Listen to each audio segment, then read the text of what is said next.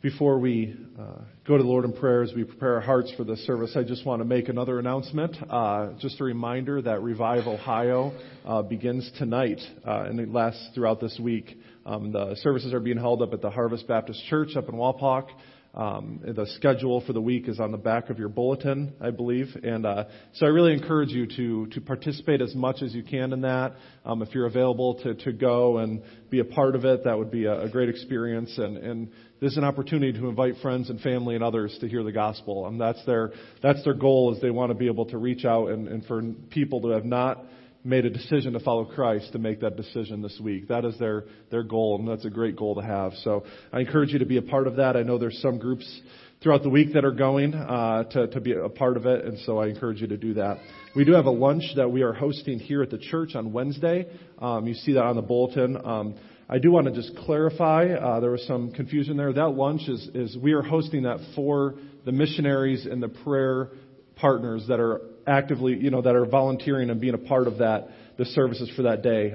They're sending people out into the community to pray in the morning and the afternoon, and so that lunch is for them to have that lunch provided for them as they work in that area. So you're welcome to come and to help serve and hear their testimonies. They'll be sharing about what God has been doing throughout the week. So it may be a great opportunity for you to be there. But the lunch itself is being provided for those people that are volunteering. So I just wanted to clarify that for you. And I'm sure that the people that are putting that on, the Methodist Church and us doing that together, would appreciate any help that you may have to offer that day. So that's going on this week. It's going to be a great opportunity. I encourage you to be as involved as you can with that ministry happening in Wapak. Let's go to the Lord in prayer now as we prepare our hearts for this message. Father, we are grateful for this ministry here at this church and the way that you have been working here over these past few months as I've been settling in. And I'm very grateful for that and grateful for the people that you have placed here and surrounded me with, Lord, in this church. Lord, we also remember with this Revive Ohio going on that your kingdom is much bigger than First Church of New Knoxville. And so we do pray that not only would your word go forth from here, but would go forth from other churches that are gathered this morning. And ministry, Lord, for your kingdom would be done and be effective. In Christ we pray. Amen. So this message, as if you've been with us, we've been journeying through the book of Philippians. We're finally to chapter 2, believe it or not. And we'll be continuing to work through this over the next coming weeks. But this passage here that we're looking at, chapter 2, it's connected and it continues this idea of trying to conduct ourselves in a manner worthy of the gospel, which is a theme that we began to look at last week. Paul turns his attention away from his own struggles and his own imprisonment and how the gospel has progressed through that situation, and begins to instruct and encourage the Philippian church to live out their faith in a more real and everyday kind of way. And so he began this idea, and we looked at it last week, with conducting ourselves in a manner worthy of the gospel. And one of the things that he mentioned there was that we should strive together for the gospel. And I mentioned last week that that's a theme that we'll pick up on today. And that's what Paul does. As he begins chapter 2, he expands on that theme of what it means to strive together for the gospel. Now, word together is so important because as Christians, we have a reputation, maybe, a history of division. If you look at the history of the church, and especially, modern church history, we have so many denominations out there, so many different churches, and a lot of them were formed, because there was a fight, there was division, there was an issue that the people couldn't agree on, and so instead of working through that problem, instead of working through that issue faithfully, they just decided to split the church. Right or wrong, good or bad, we now have all these churches, all these denominations, and people look at that and say, what's going on here? Why can't you Christians get along? Why can't you Christians have unity? You claim to follow the same Lord, the same God, yet there's hundreds and thousands of different denominations out there. Now, I'm not saying denominations are a bad thing. I think they do serve a good purpose in a lot of ways. A lot of the expressions of our faith, look different from one church to another, and there's nothing wrong with that. But in many ways, we do divide ourselves more than we need to and more than we ought to. And we see here in Philippians that Christian unity, spiritual unity, is an important thing and something that we should strive for. Instead of setting up divisions and setting up barriers and setting up ways that we divide ourselves, we should look to have the kind of unity that's described in this passage. If we hope to conduct ourselves in a manner worthy of the gospel, as he began to talk about at the end of chapter 1, and if we want to find contentment and joy in every circumstance, which is one of the overall themes of this book, we will need to first learn how to have spiritual unity within the body of Christ. And so we see this passage where Paul is beginning to describe what spiritual unity looks like. He begins by saying, therefore, remember, it's a continuation of the conversation that's begun in the previous section. Paul's encouragement is that the Philippians would conduct themselves in a manner worthy of the gospel, and a key part of that is being united in Christ. And he goes on to describe, says, if you have any encouragement from being united with Christ, if any comfort from his love, if any communion, common sharing in the Spirit, if any tenderness and compassion. He has all these if statements, and it makes it sound like maybe he's saying you may have those things or you may not. But what Paul is really saying here, the word that's translated if could also be translated since. And I think that's more of the meaning here. Since you've been united with Christ, since you have tenderness and compassion, since you have the common sharing of the Spirit. It's not a question of whether these people possess those things. Those are qualities that we should all have and all possess if we claim to follow Christ. And so Paul is saying, because you are united with Christ, because you claim to follow Him, these are the kind of qualities and characteristics that you should possess. You should be united with Him. You should be sharing in have the common sharing of the Spirit. You should have tenderness and compassion towards one another. It's not a question of if you have those things. It's a question of since you have those things, how should we conduct ourselves? Right? How should we live that out? How should it look like? What should it look like in our own lives if we possess those qualities? What should it look like for us to be the body of Christ? And the answer is that because we possess those things, because of what Christ has done in us and His Holy Spirit lives in us, we should be united. That we should be together with one mind, be like-minded, having the same love, being one in spirit and of one mind. And I think Paul's trying to make a point here, right? Like-minded, one spirit, one mind, have the same love. See, Paul is trying to emphasize that because we are united in Christ, all those differences that we come up with at times, all those things that sometimes divide us, should not outweigh the one thing that we have in common, and that is our relationship with Christ. That is the most important thing that all Christians, no matter when they've lived, where they've lived, what church they've gone to, the one thing that all Christ followers have in common is that relationship with Him. And so that should unite us above and beyond any of those other smaller issues that may divide us. The only hope for our spiritual unity is through that common relationship with the Lord. As Christians, we may disagree on a lot of things. And some of those things we can agree to disagree on. You know, the biggest issue in American church culture is worship style. What does this worship service look like? What kind of music is played? What kind of clothes do you wear? Right? What kind of style is put into the presentation of the gospel? Those sorts of things. In the long run, as pastor, I want to encourage you, those are minor details. Right? Those are things that are important. You know, some people are more inclined to one thing or another, and there's nothing wrong with that. We all have our own, personal preferences or things that we would like to see happen, and there's nothing wrong with having those preferences. But we need to remember that the even greater than our personal preferences is that we are united in Christ, that we have that same sharing of the Spirit, that's what unites us above and beyond any preferences that we may have. It's the Holy Spirit living in each one of us. Paul makes a very similar point in another letter, this one to the church in Ephesus. Beginning in chapter 4, verse 1, he says, as a prisoner for the Lord, then, I urge you to live a life worthy of the calling you have received. Very similar language to what he was encouraging the Philippians to do. He says he goes on to say, be completely humble and gentle, be patient, bearing with one another in love. Make every effort to keep the unity of the Spirit through the bond of peace. There is one body and one Spirit, just as you were called to one hope that you were called. One Lord, one faith, one baptism, one God and Father of all, who is over all and through all and in all.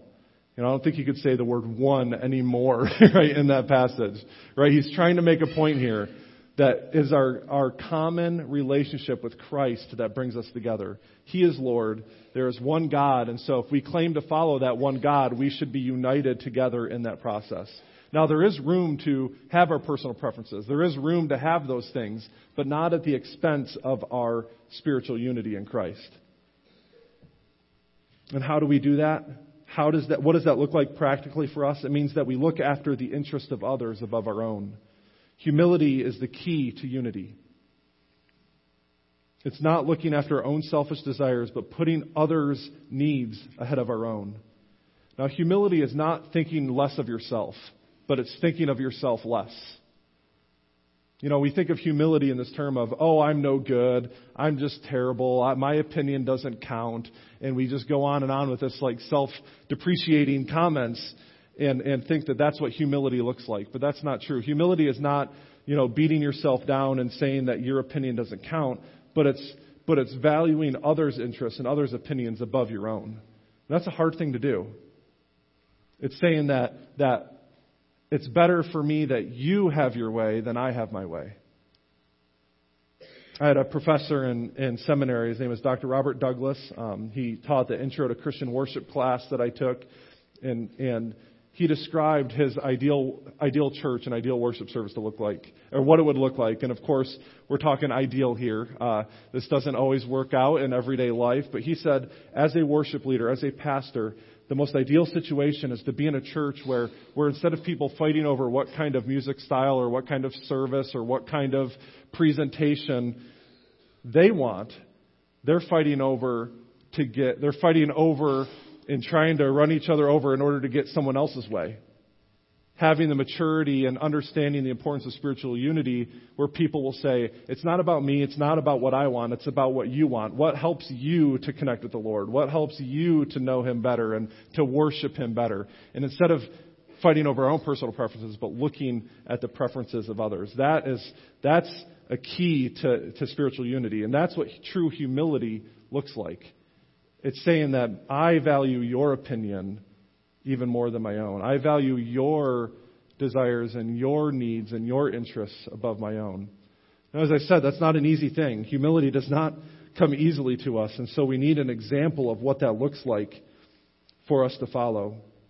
And that's exactly what Paul gives us in verses 5 through 11. He gives us the example of Christ as the ultimate form of humility.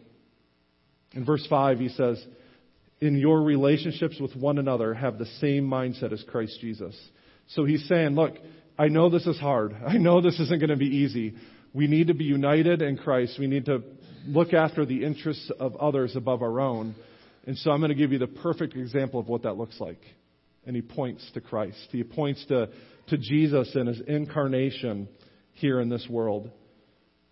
Beginning of verse 6, he says, who, speaking of Jesus, being in very nature God, did not consider equality with God something to be used to His own advantage. Rather, He made Himself nothing by taking the very nature of a servant, being made in human likeness, and being found in appearance as a man. He humbled Himself by becoming obedient to death, even death on a cross. So if we want to have the kind of unity described in this chapter, we need to take on the same mindset that Christ had. Right? Christ, from the very beginning, was God and He was with God. We heard John chapter 1 as our call to worship, this beautiful description of Christ as the Word of God, as Jesus as the one who was with God in the beginning, who through whom and in whom all things were created. And then that very Word, that very God became flesh and dwelt among us in the person of Jesus Christ. So Jesus, as the Son of God, was with God from the beginning. Right? The Son of God is eternal. He was there at creation. He will be there at the end of time. But He, in a sense, gave that up in order to live among us. Now, He didn't quit being God. He didn't stop being God. But He put that aside in order to take on human likeness, in order to be like one of us. And so He was not fully human and no God. He wasn't God and not really human. He was both fully God and fully man. And He dwelt among us and lived the life that we could not live ourselves. Not only did he become like one of us, but he lowered himself to become a servant. And being a servant, being a slave, is the ultimate expression of putting another's interests ahead of your own. Right? The Lord came to serve, not to be served.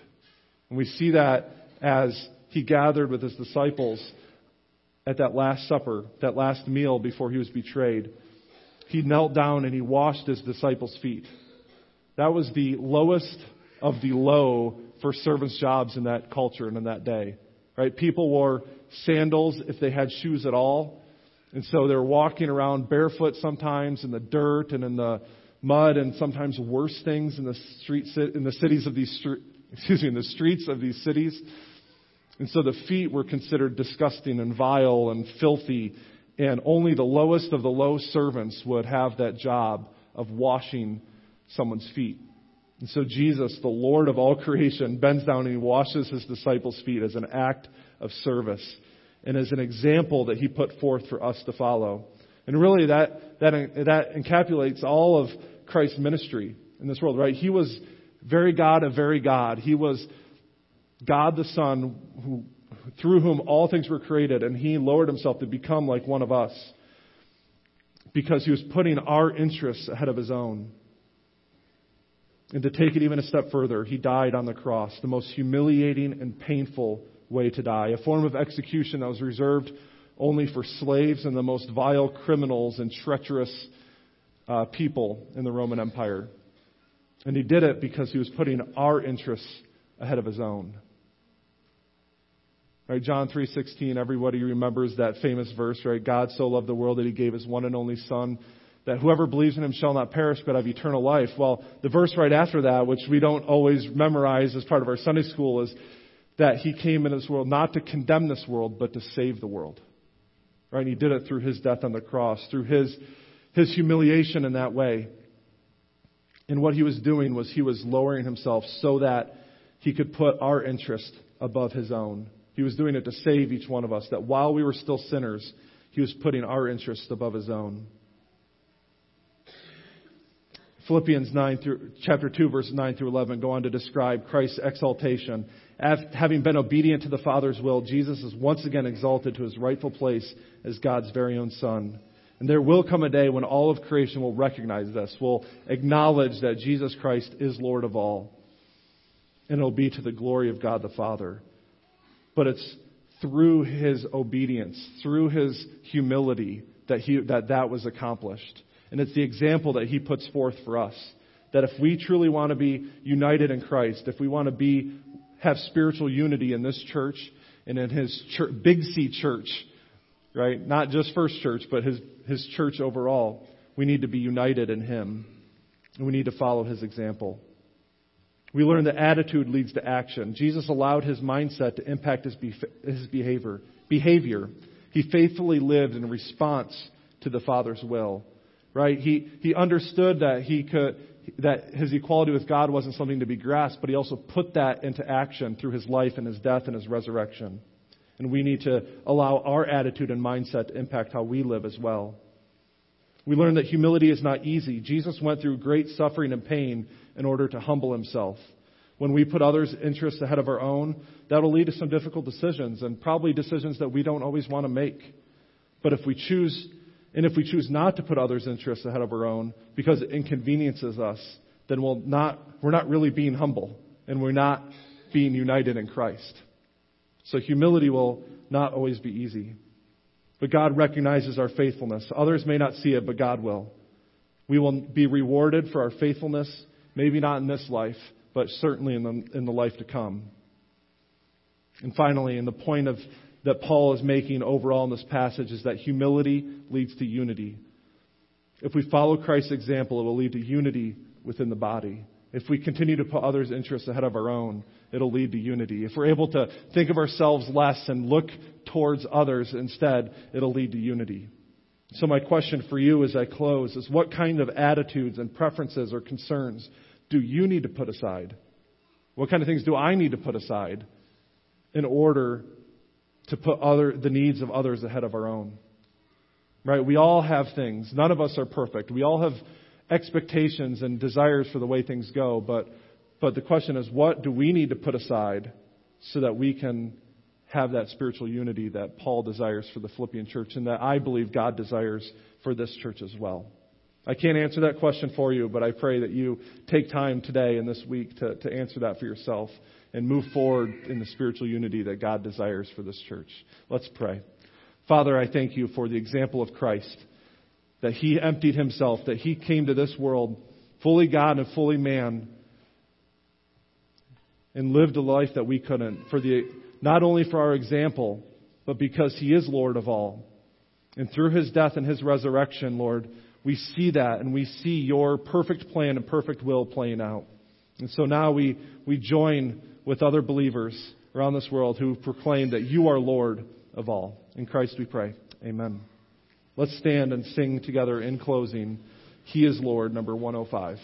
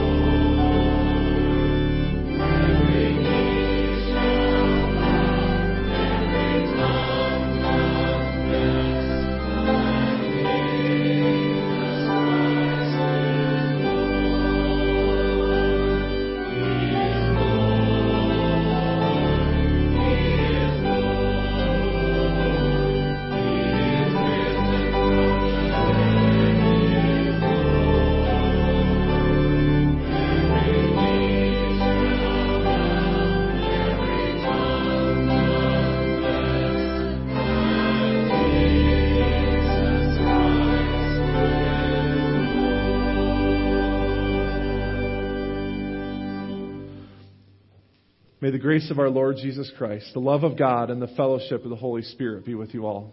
Amen.